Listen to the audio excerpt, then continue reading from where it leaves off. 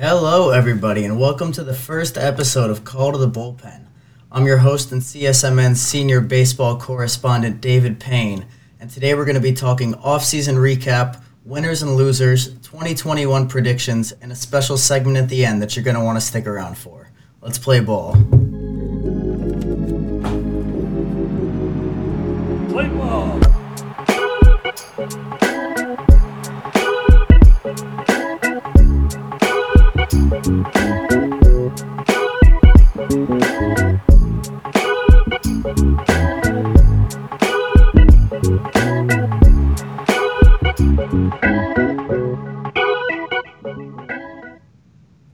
All right, before we get into the off-season recap, I just want to take a minute to tell you guys a little bit about myself. So I am a baseball player at the Massachusetts College of Liberal Arts, which is how I know our CSMN founder, Kyle Milligan. We are teammates together on the MCLA ball team. I was on a couple episodes of Kyle's podcast, The Press Box, over the summer, and then he had hit me up saying, like, hey, dude, I'm starting this network.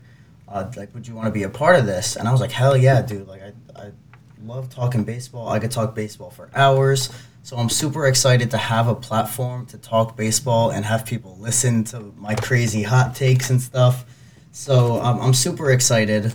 And I think that MLB lacks a connection with young fans, like my age, college age, high school, and even younger. And I think that we at CSMN and Call to the Bullpen have a really cool opportunity to help build those relationships with younger ball players and younger baseball fans. I grew up around spring training fields, minor league games, major league games, all sorts of baseball. My dad took photos for Topps baseball cards, so I would go with him to all these different games. We were at the first World Baseball Classic qualifiers, all sorts of cool stuff like that. I got to meet tons of players. Josh Beckett held me when I was a baby. All sorts of cool stuff like that. And through that, like, collecting autographs became my thing. Like, if I'm going to a ball game nowadays, even as a young adult, like, I'm there before the game waiting for players to show up to get autographs. I'm there after the game waiting for them to leave. And that's really, like, how my love for baseball came to be. Now, as far as the off-season goes, the MLB off-season has a tendency to feel really slow, right? It's a long off-season. It's from the end of October to mid-February of no baseball action. And it's not like other sports where you have, like, all your signings happen in, like, the first week and guys are talking to teams before the season even ends.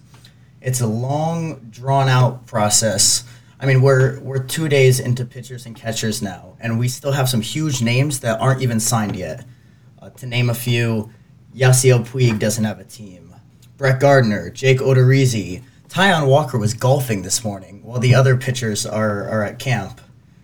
Trevor Rosenthal and Mitch Moreland just signed today. Shin-Soo Choo doesn't have a team. Yoenis Cespedes doesn't have a team. So, I mean, the off-season really even goes into the start of spring training. And that can make it feel like not a lot's happening. It can feel like there's not too much going on. But when you kind of break it down, that's not really the case, right? To kick things off, MLB made two huge hires in the corporate level, bringing in Ken Griffey Jr. and Theo Epstein as special advisor and consultant regarding on-field matters. I think that, one, the Griffey signing is really big for what I just mentioned with the lack of connection with younger fans. Even though a lot of people my age and definitely younger than me never saw him play, he's still like a pop culture icon in baseball. The kind that baseball generally doesn't have. Like, there's not many guys who have had a signature shoe in Major League Baseball, which, speaking of, just this week, it was all over social media. They had brought the Griffey shoe back, which is one of those things that's going to really help with young fans. And then everybody knows that Theo Epstein is the guy who rebuilt the Red Sox, rebuilt the Cubs. So he really knows what he's doing, and hopefully can get baseball back in a more competitive state where you don't have, less than half the league trying to win ball games.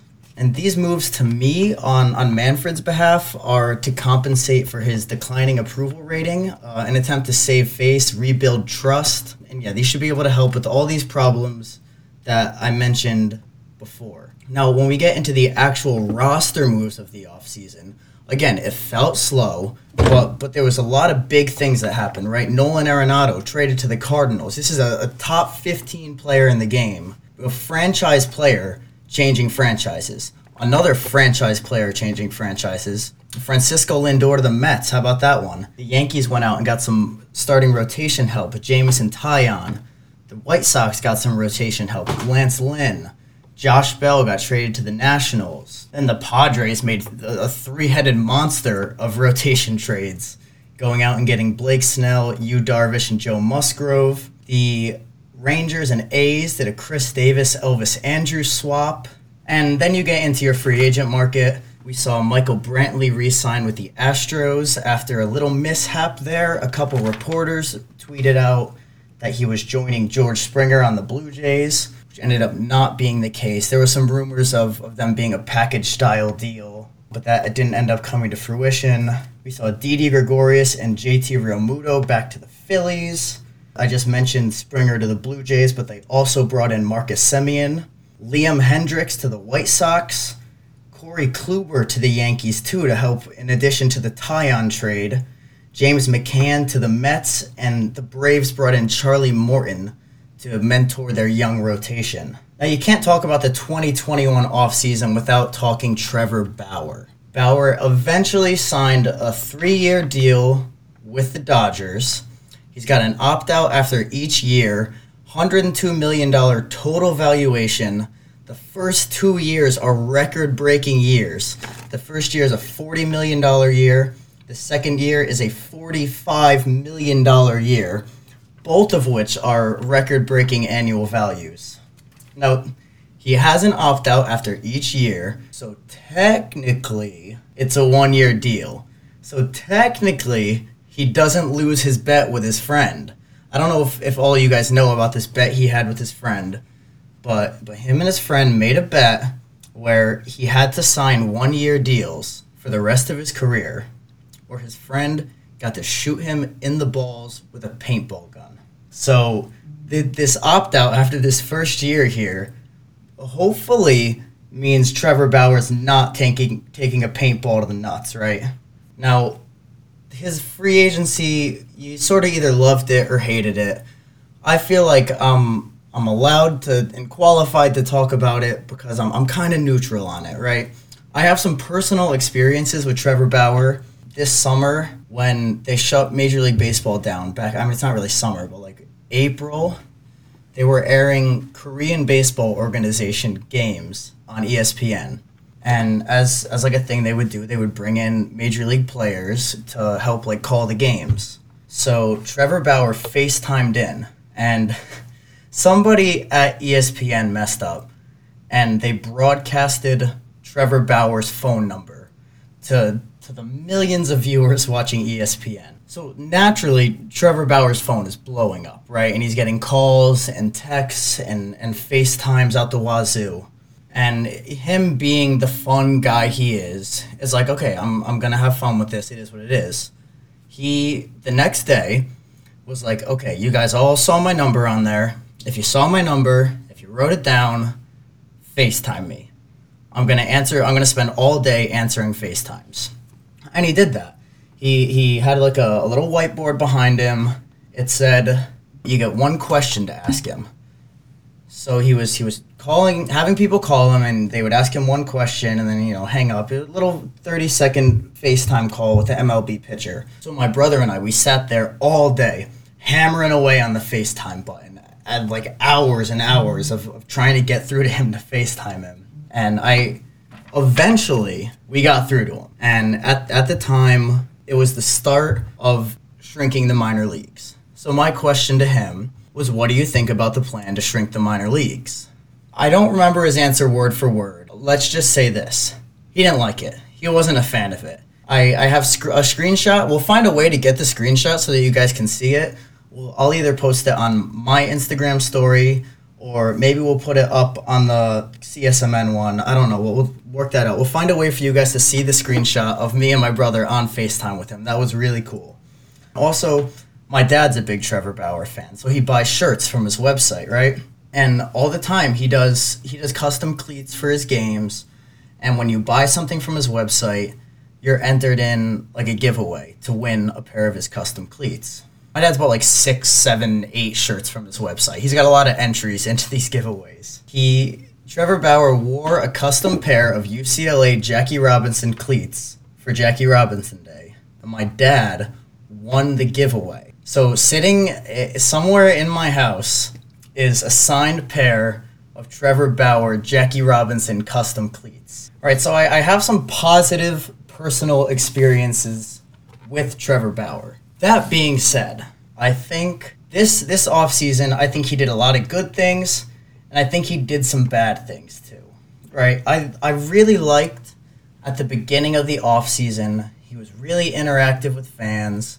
He was posting these videos like on YouTube, like, why should I sign with the White Sox? Why should I sign with the Angels? Right, like cool insight into his free agency, you know, what's going through his head through this process. And I thought that was really cool. I think that that's the kind of stuff, again, like I mentioned before with Griffey, that baseball needs more of, a little more interactivity there. Then we got into late December, January, and he kind of ran out of that content, and some rumors and rumblings started coming out about where he's signing and where he's going. And at that point, it turned ugly to me, especially on Twitter, where rumors would come out and reporters would be tweeting things out. Oh, I'm hearing from my sources Trevor Bauer is talking to this team and that team. And it seemed like every time that a reporter tweeted something, Trevor Bauer and his agent, Rachel Luba, were really getting on these reporters saying, this isn't true. Don't tweet things that aren't true. Leave it to us.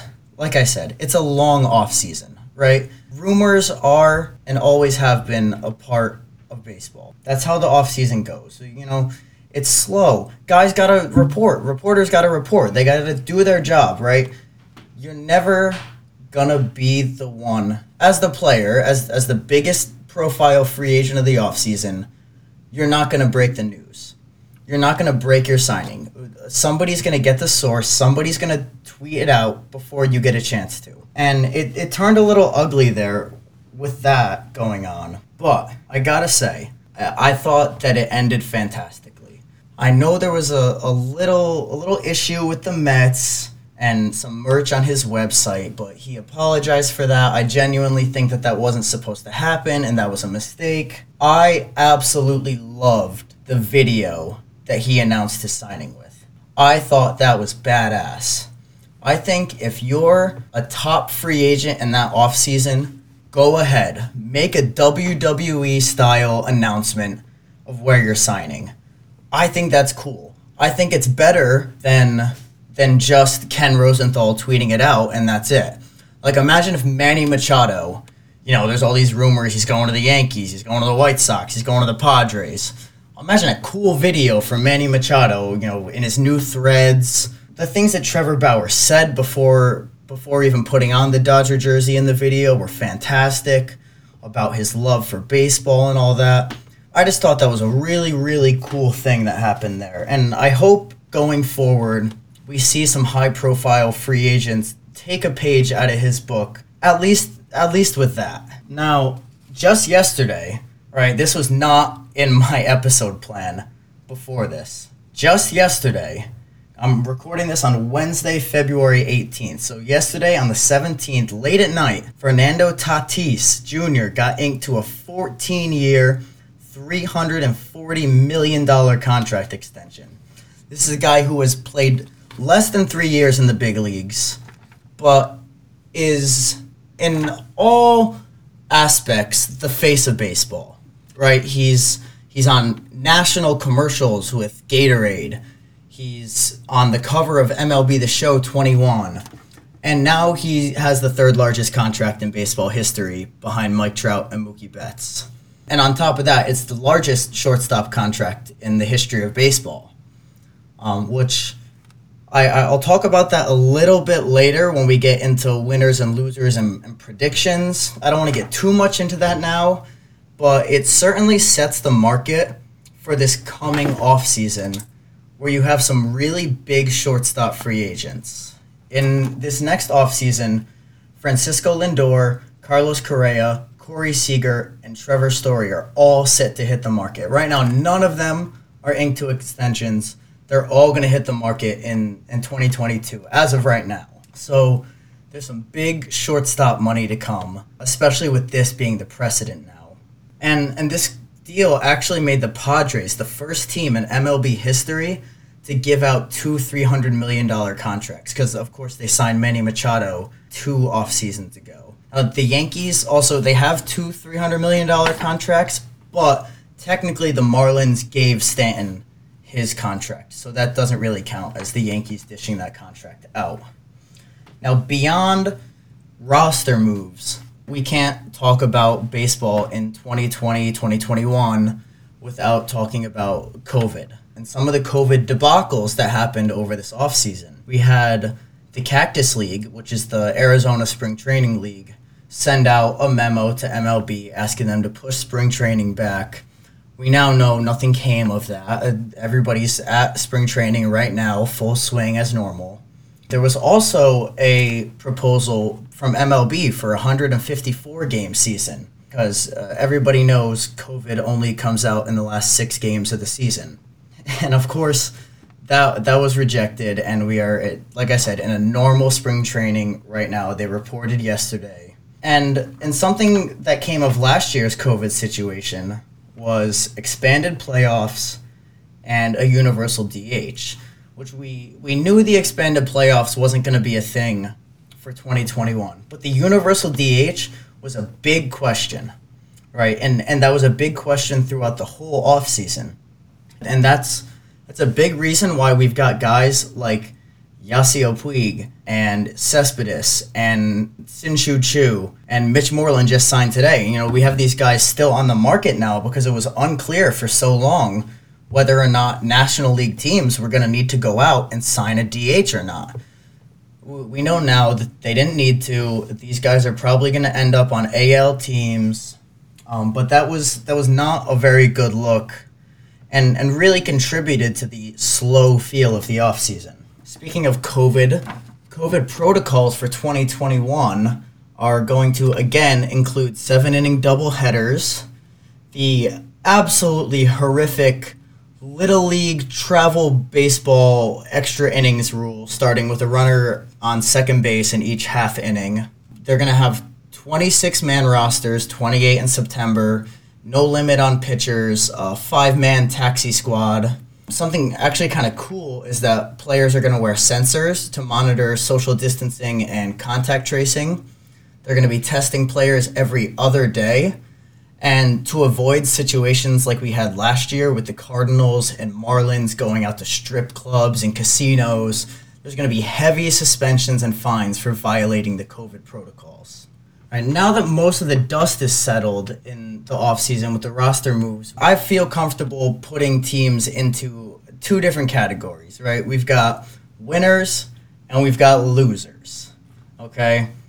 And I picked 5 teams that I think fit in each category based on their moves this offseason.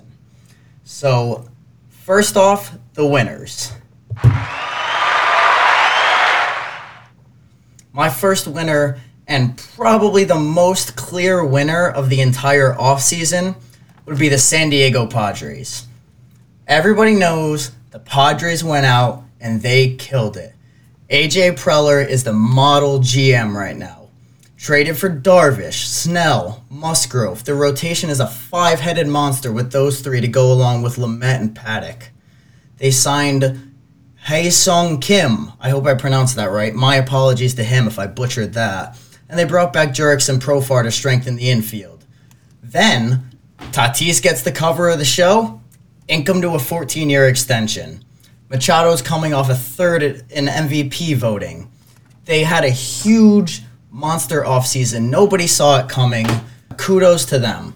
My next winner, and this team almost found themselves in the loser section a few times because of some off-field issues, is the New York Mets. They made some massive on-field improvements. They missed out on a few guys. They missed out on Bauer. They missed out on Springer. But you can't discount the additions that they made. They made some really big additions going out and getting Lindor, signing James McCann behind the dish. They brought back Stroman on the qualifying offer. They got Carlos Carrasco in the Lindor trade. Trevor May for the bullpen.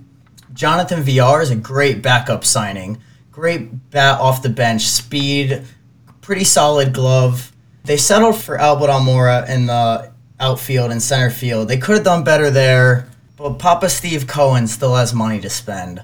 Steve Cohen might be the biggest addition that the Mets made in the offseason, even with the Lindor, McCann. I mean, Cohen just came in and he dropped dick on this offseason. Then the Blue Jays. The Blue Jays stole Springer away from the Mets. They've got a young team. They're ready to compete. Made some big free agent splashes, right? Springer, Semien. They got Matz. They signed Robbie Ray, Kirby Yates, and a couple other bullpen arms to help complement their young and exciting core. Nate Pearson should be in the big leagues this year. That is a top prospect. Their top prospect and one of the top 10 prospects in baseball. In my opinion, this offseason, the Blue Jays jumped right past the Rays.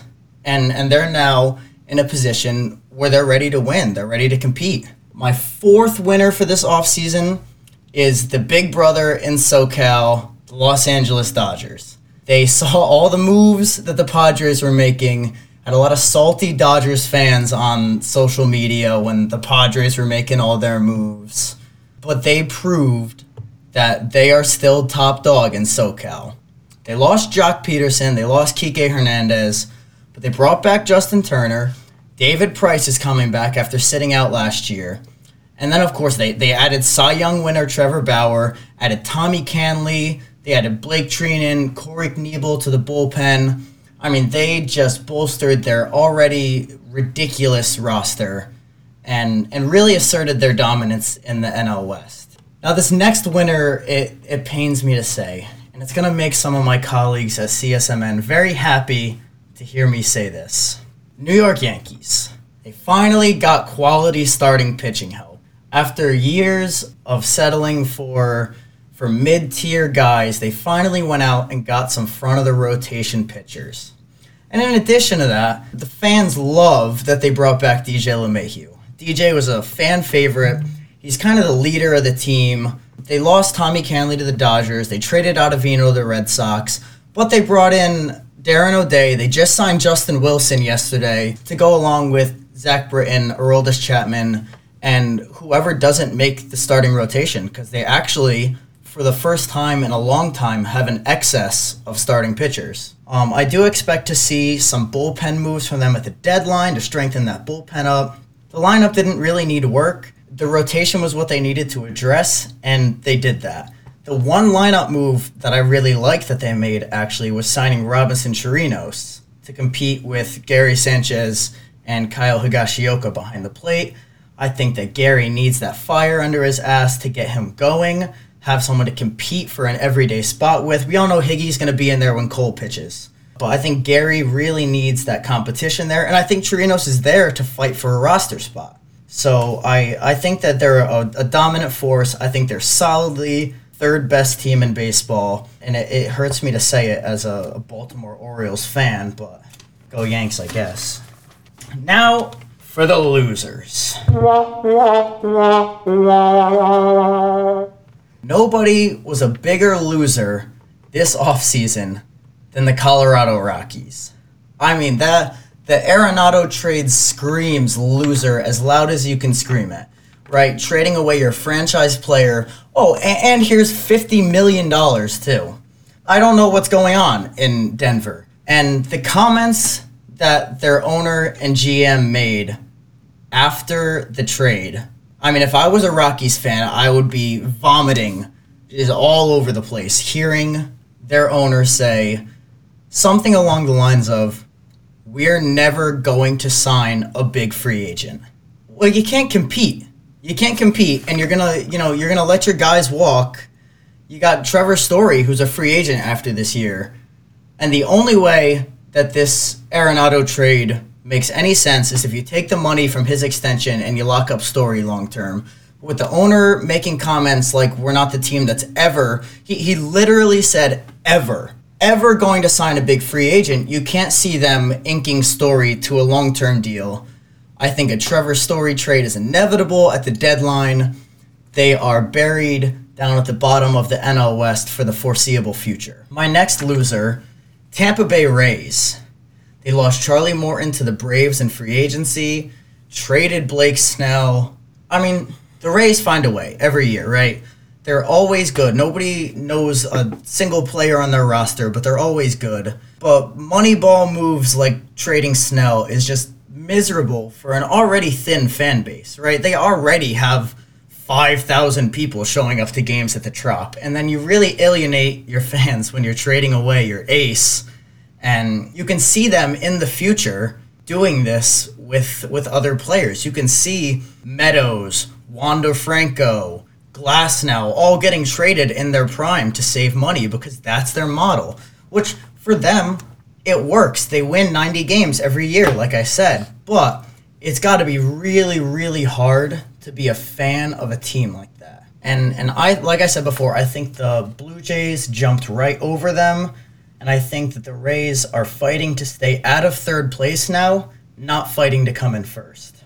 For my third loser, and this one's a big one, the whole NL Central. Quite literally, the NL Central is full of losers. That is 5 teams that have no chance to win any other division in baseball. These are 5 teams that are not actively trying to win a World Series. The Cardinals went out and got Arenado. Big move there. The Cubs got Jock Peterson. But these aren't moves that are going to put them on the level of the Braves, the Nationals, the Dodgers, the Padres, the Mets. These are not win the World Series moves. These are win the Central, get in the playoffs, and first round exit. That's what kind of moves these are. And I think that's horrible for baseball. You see massive amounts of talent were signed or traded out of the Central. Josh Bell traded from the Pirates. Musgrove traded from the Pirates. Bauer signed in free agency out of division. Darvish was traded. Taillon was traded. These are most of the good big-name players in the Central just ended up leaving the Central, whether it was through free agency or trades. And that's an awful, horrible look for the division, those teams, and for baseball. My fourth loser is the Philadelphia Phillies. I just don't understand what the strategy is in Philadelphia. Bringing back almost the exact same roster that just had a .467 win percentage is a bold move, right? They didn't go out and get free agents, right? They spent big money, but they spent it on Didi Gregorius and JT Realmuto. There's no effort to improve from their losing record from last year. When you go out and you sign a guy like Bryce Harper to a $330 million deal, that guy expects that you're going to build a winning culture and team around him. Look what the Padres are doing with Machado's $300 million deal. I mean, if I'm Bryce Harper, I wish I had a do-over. I wish I'm signing somewhere else. Their bullpen would be bad for AAA.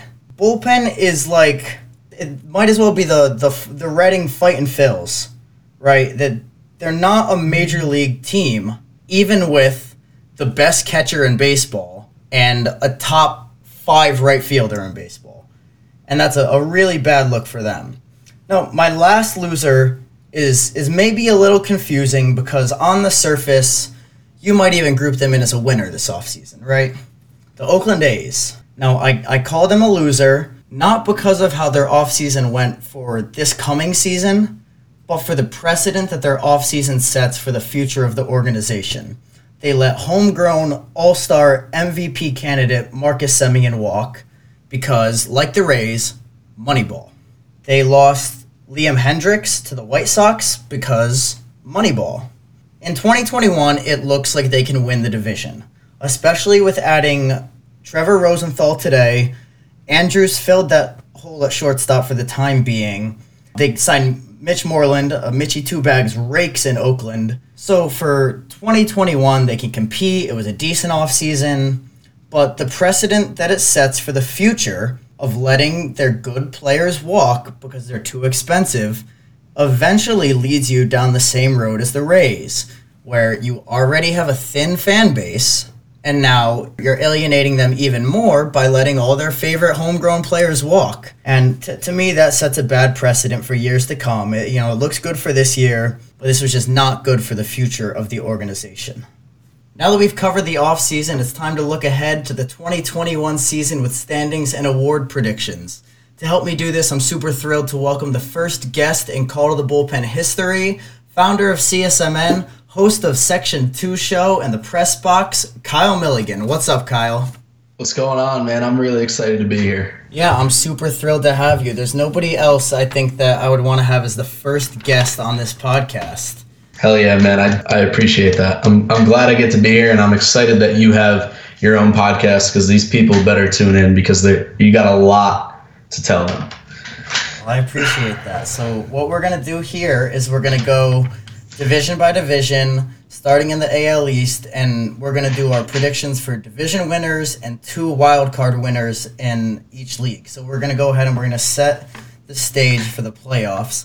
I'll kick us off with the AL East. You're going to like what I got to say here. New York Yankees are my pick to win the AL East, but I've got Toronto on their heels. I don't think you should sleep on Toronto. I have a feeling that I know where you're going to go with this, but let's hear it anyways. Yankees. Yankees are going to win this division. It's going to be easy. They got a bunch of guys that absolutely mash. Everyone in the division got a little bit worse besides the Blue Jays. Blue Jays did upgrade, but they just dominate in the box, As good as the Blue Jays offseason moves were, I really respect the hell out of all their moves, but they just lineup's great. Pitching is still pitching doesn't even compare between these two squads. I think Robbie Ray was bad in 2019 and 2020. Kirby Yates is a great pickup. Pearson can be really good. I think they're 1 or 2 years away, though. I'm not really worried about them, David. So Yankees, no doubt. Yeah, Yankees are the clear favorite in the East. But let's get into the Central where it gets maybe a little more murky. I'm going with the Twins continuing their dominance of the Central. I think the White Sox are really good. I see some chemistry issues with Tony La Russa. He had a little incident over the offseason with a DUI, telling the officer, "Do you know who I am?" To me, that's not the right guy to lead this young ball club. But I want to hear what you have to say. Yeah, I would totally agree. There is a chemistry issue there, and I don't think that's not a good look to have a manager that is going through all that in the offseason. And then to bring him in, I don't think you can expect to win a World Series with that culture kind of going on. But give me the White Sox to win the division, no doubt. I think they are stacked. They have a stacked roster. And yes, I don't think they can win the World Series, but I think they're totally capable of winning this division. They have absolute studs. They add Liam Hendriks. This is a really good roster. They're going to be a really fun team to watch. I can't wait to watch them and watch what their lineup does. I agree. I think they're a really good team. I actually had them down as winning the division until the Twins brought back Nelson Cruz. To me, that was the piece that put them over the top. But I did have White Sox winning that for a while. Now, the West, too, is a toss-up. The Astros aren't what they used to be. The A's lost a little bit. But I am going to go with the Astros here. I think the A's are right there, but I'm going to give the Astros the edge in the West. How about you? Houston's going to win this damn division. As much as I want to see them suffer, David, Houston is going to win this division. Their lineup is still stacked, even if Jose Altuve sucks again. The Angels refuse to better themselves in the pitching specifically. And it's so sad to see Mike Trout's career just being wasted. He'll have all the reins and everything, but I don't think he'll have a ring. And the Athletics have downgraded, like you said. So I really see Houston winning this division. It's not going to be fun, but let them burn in the postseason against the Yankees. I'd love to see that. Yeah, because we know the Astros have a history of losing to the Yankees in the postseason, right? Well, they're not allowed to cheat anymore, David. So yeah, that might start. That might start. All right, so we've got our division winners down. Now we need 2 wild cards. So my 2 wild cards are 2 teams that I mentioned as being right there, but not quite good enough to win the division. I've got the White Sox, who you had winning the Central, and I've got the Blue Jays sneaking in. Like I said, I don't think they're going to win the division, but I do think that they're good enough to maybe sneak past the A's for that second wild card spot. What do you got? I have high praise for the Indians organization, man. And I understand that they got worse this offseason, but they always find a way to compete. And they will get rid of their stars. They let Bauer go. They got rid of Kluber. They got rid of Lindor. They find a way to compete. Somehow, some way, the Indians are going to make this postseason. I just can't see them being out of it. But I do have the Blue Jays in as my second team. I think they're going to have a really easy time beating everyone in that division but the Yankees. Yeah, I like what you said about the Indians there. I do think that they're definitely going to be in the hunt. I really think it's a 4-team hunt for that wild card spot. In my scenario, that those 4 teams would be the White Sox, Blue Jays, A's, and Indians. You're not big on the Twins, though, huh? I'm not. See, the thing about the Twins is, they just suck in the postseason, so I don't want to see them in it. Like, they haven't. I think they went 13 straight games in the postseason without winning. Don't waste my time with them, man. Let's get the Blue Jays and Indians. Let's get them a 1-game series. I'd love to see that. Yeah, the Twins are a classic first-round exit team, huh? So bad. It's embarrassing, man. All right. Don't waste your time this year. Let's jump on over to the National League, the NL East. This is probably the most competitive, best division in baseball.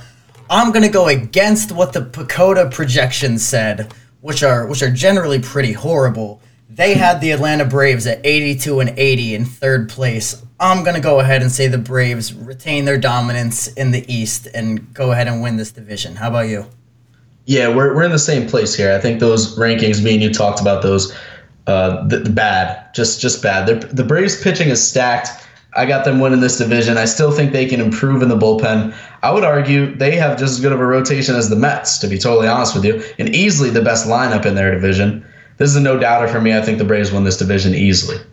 Yeah, they are much better than those PECOTA projections said they are. Now, we'll hop on over to the Central. The Central is just a really bad division. Some team is going to win this division with less than 90 wins. But I think that with the Arenado trade, the Cardinals just stand about a mile above the rest of the teams. I think that in such a horrible division pretty much cemented them in first place. Yeah, I got the Cardinals also. They're another no-doubter for me. Their roster-wise, so much better than any other team in that division. The Cubs are sad again. The Reds downgraded. The Brewers are just, not good enough to win a division, man. They're just not. I think they have some good players and some guys that are fun to watch, but as a team, they're just not really fun to watch. Nolan Arenado, Paul Goldschmidt are going to win the division, no doubt. Yeah, I would put the Brewers in the same category as the Mariners, where they're perennially meh. They're just a average team, year in and year out. Yelich has to have a historic season, I think, to put them in the playoffs this year. Yeah, a little Barry Bonds 2004 action from him. Yeah, dude, the Cardinals did get better.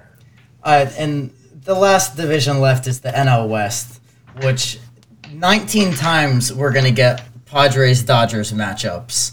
And when it comes down to it, those games, whoever wins that season series is going to be the division winner. But the Dodgers are just so good. Even with how good the Padres are, I have got the Dodgers winning this division by a decent margin. What do you got?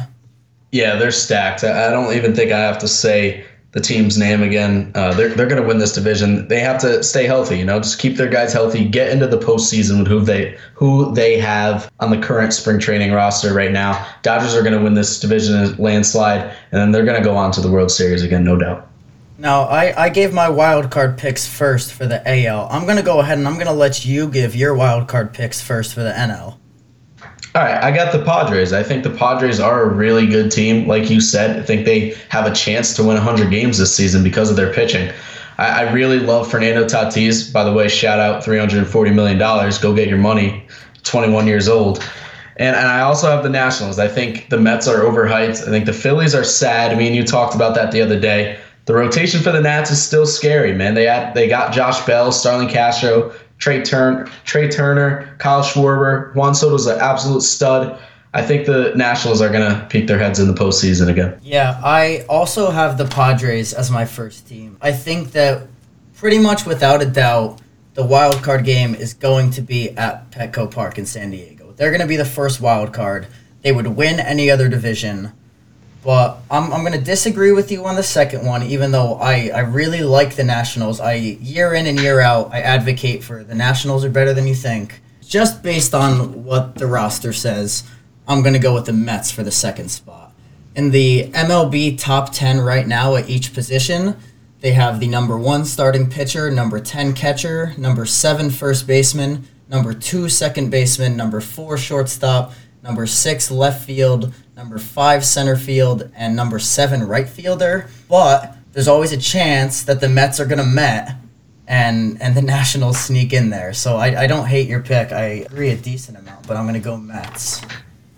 Now, we're going to move on to our awards here.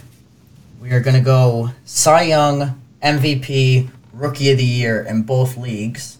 I'll kick it off with my AL Cy Young pick. I think Lucas Giolito from the Chicago White Sox takes it. He showed glimpses of dominance last year. I think he's ready for the big time now. He's got huge bats around him. He should get really good run support. And he was 7th in Cy Young voting last year. So he's been in the hunt, and I think this is his year. What do you got? Giolito's nasty, man. That's a good pick. But I do have Garrett Cole for the second year in a row. I am going to win at least one of these. Didn't get 2020 Cy Young from Garrett Cole. We're going to get it in 2021. Odds are someone won't pitch like Shane Bieber did last year. Cole was on a tear at the end of the season last year into the postseason. He reminded everyone why he is the best in the AL. He had a 1 ERA in the month of September. That is insane. He's going to go on to win the Cy Young in the AL this year. I haven't looked at like the betting odds on Cy Young, but I pretty much guarantee that he's got the best odds to win it. So that's a pretty good pick. At least he should, yeah. Now switching over to the NL, I have new San Diego Padre, Yu Darvish, taking the NL Cy Young. He's in a less pressure situation than he was in Chicago. You know, in Chicago, he was the ace. He was the one guy that they looked to for a win every 5 days. He's got a little less pressure on him now. And he's got great infield defense with Machado, Tatis. He's got a great infield. I think he's going to thrive in San Diego. Yeah, I think you're going to be a little surprised about my pick. I like that pick. But I got NL Cy Young, Aaron Nola. I think he's due for a breakout season. I think he had a walk per 9 cutoff of about like a point and a half in 2020. From 2019. So I think that he's dominated in 2018, has to get W's, has to get help from that Philly lineup, and I think Aaron Nola's back in action and can get Cy Young this year. That's a good one. I like that one. Didn't want to stay boring. I was not expecting that. Yeah, you kind of got to go with something a little out there for the NL after going with Cole for the AL, right? Right. Yeah, I had to switch it up there. All right, AL MVP. I am going with Los Angeles Angel, Anthony Rendon. You thought I was going to say Mike Trout, didn't you? Nope. Anthony You should have. Rendon is my pick for AL MVP. I think people forget how good this dude is. He is so good. He is top tier. He gets a little overshadowed with all the hype Ohtani gets, and of course, you know, it's hard not to be overshadowed when you're playing with Mike Trout. I think this dude's going to have a monster year this year. Who do you got? Mike Trout. So I'm going to go with his teammate. I'm going to call this a lazy pick all you want. All right. I tried to be fun last year. I picked Gleyber Torres last year, and he batted under 220. I mean, give me Mike Trout. He's the best player in the league. No doubt about it. Mike Trout's going to win the MVP this year. Show him who you are again, Mike. Well, we're in agreement that the MVP trophy is going to be in Anaheim. So, correct. My NL MVP now. I don't even think I need to explain this one. Give me Fernando Tatis Jr. Bagman got paid. Give me Tatis. Who do you got?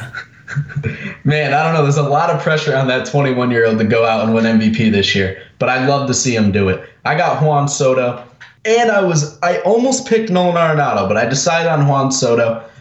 Freddie Freeman's a monster, but we gave that to him last year. Soto's all time. He had a ridiculous 2020. He is so good. But don't get me wrong, Nolan Arenado is going to go off this year. I don't care about the split stats that you care about, man. He's going to have a great season. Juan Soto is going to win the MVP, though. That kid is ridiculous. Soto is a stud. He is definitely in the conversation for best hitter, maybe even best player after Mike Trout. He is way up there, so that's a great pick. Now, here's where it gets fun for me. The Rookie of the Year. This one is probably the hardest award to predict because you just have no idea. You have no idea how these prospects are going to pan out. But based on a glimpse of Major League action last year, my AL Rookie of the Year pick, and I may be a little bit biased, is Ryan Mountcastle of the Baltimore Orioles. In a small sample size last year, he showed he can handle the big leagues, and this year he gets a healthy Trey Mancini and a healthy Anthony Santander back around him in the lineup. I think that this kid's going to be an absolute stud. Who do you got? Yeah, nice pick. I like it. I have AL Rookie of the Year, Randy Arozarena, and I think it might be a lazy pick, but it's the right pick. He was Mike Trout last year in the postseason. I'm trying to jinx him if you can't already tell. This guy's postseason last year. Let me list it off: 377 average, 10 homers, 14 RBIs, and 77 at bats. That is Babe Ruth numbers in the month of October. Give me Randy Arozarena. Yeah, it's pretty crazy to think that he still has rookie status after, he was so popular last year, and it's hard not to pick him with all the hype around him. I'm sure he's going to get a lot of attention. He's 25, man. He better win this award. He's 25. He's had 2 years in the league. Now, speaking of guys who were in the bigs last year and got some exposure, shout out 518, my NL Rookie of the Year pick, Ian Anderson. He dominated last year in his appearances. Gotta have high confidence coming into this year. He's got a veteran presence around him now in Charlie Morton that will only make him better. Shout out 518. Ian Anderson's my pick. Who do you got? Hopping on the bandwagon. Ian Anderson, baby. Shout out 518. Yes, sir. Ian Anderson's going to win the Rookie of the Year. He had a great postseason, matched up against some of the game's greats, one of them being Clayton Kershaw, and competed his tail off. Had a great postseason, had a great season. He's going to go on to win this Rookie of the Year in the NL. Yes, that is CSMN shouting out the Capital Region right there. Yes, sir. All right. Now that we're through with our picks and predictions and off-season recap, in addition to all the fun stuff that happened this off-season, I think that we at CSMN would be doing the game of baseball a disservice if we didn't mention the unfortunate passing of baseball legend Hank Aaron.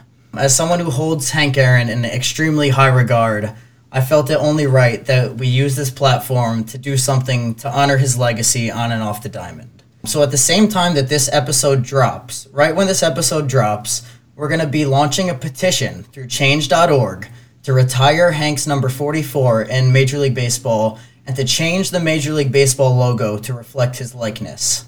So this petition will be on our website, capitalsportsmn.com, on our social media, on Instagram at capitalsportsmn, and on my Instagram at the David Payne, and I'm sure some of our other bloggers will shout it out too. But while I have you guys here listening, I just wanted to read through the contents of the petition because I think this is really important, and if you don't have the time to sit and read it, I would at least like you guys to hear what it has to say.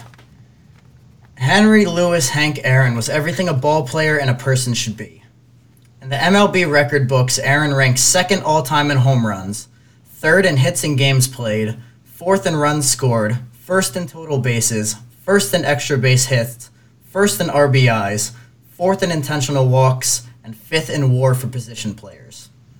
Winner of the 1957 NL MVP and World Series, 2 batting titles, 3 Gold Gloves, and 25 All-Star Game nominations, Hank truly embodied greatness on the diamond. Quite simply put, Henry Louis Aaron is the best baseball player to ever grace the major leagues.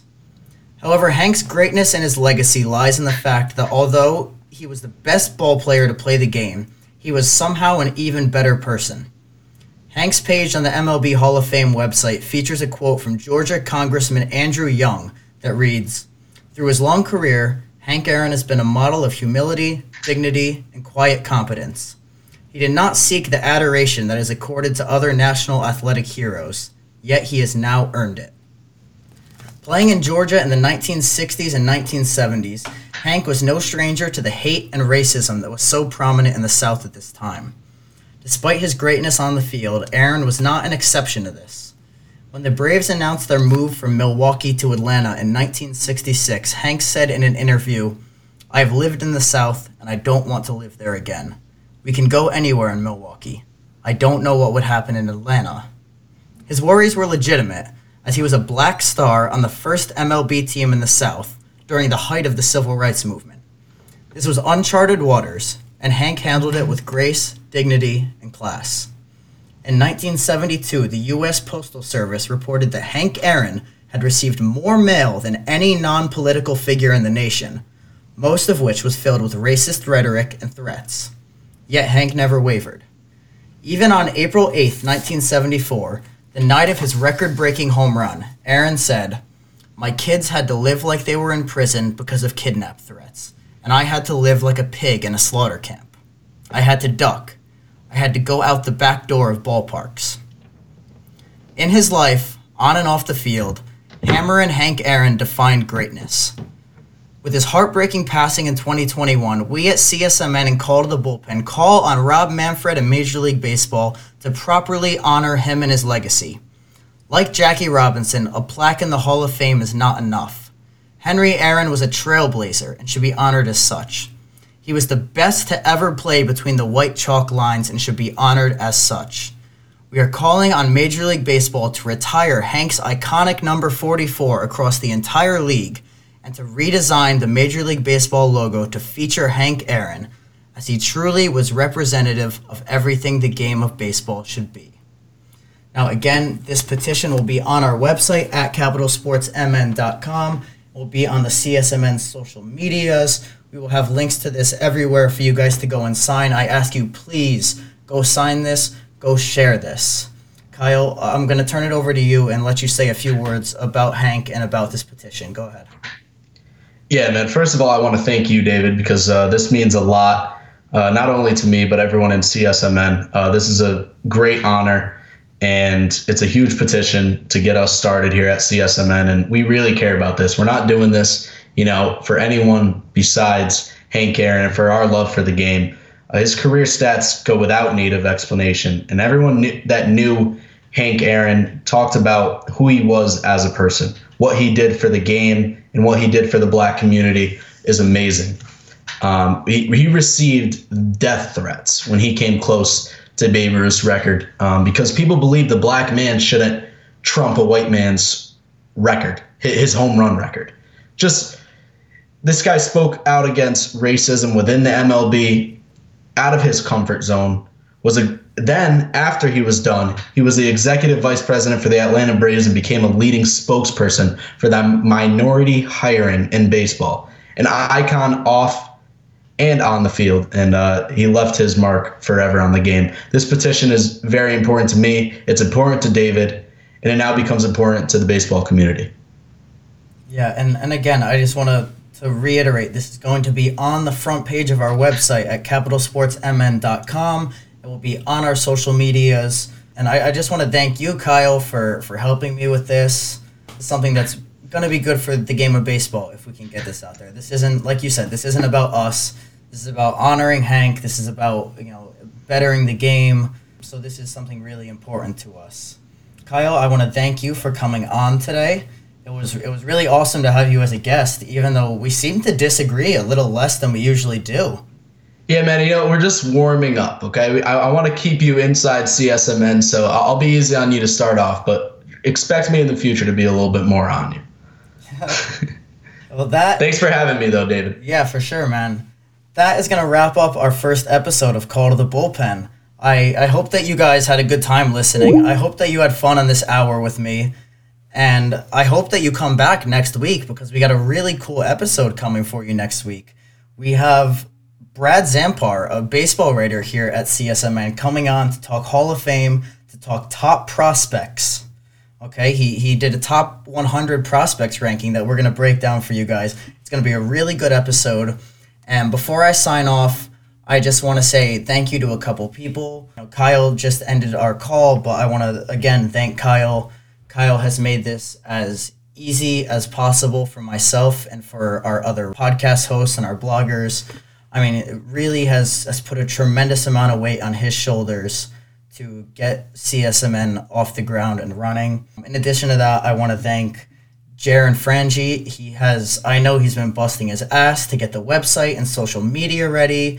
He designed the fantastic logo for Call to the Bullpen. I couldn't be happier with the logo that he came up with. A big shout out to him for all the work he's done. And last but not least, a shout out to my editor, Bobby Lane, came up with my awesome intro music. He's going to put this all together so it sounds presentable and nice for you guys. And with that, I'm going to sign off. Thank you guys for listening, and I will see you next week.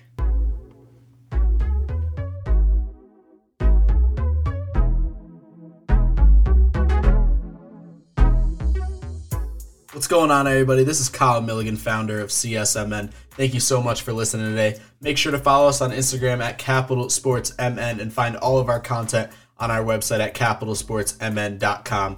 Peace out, everyone. God bless.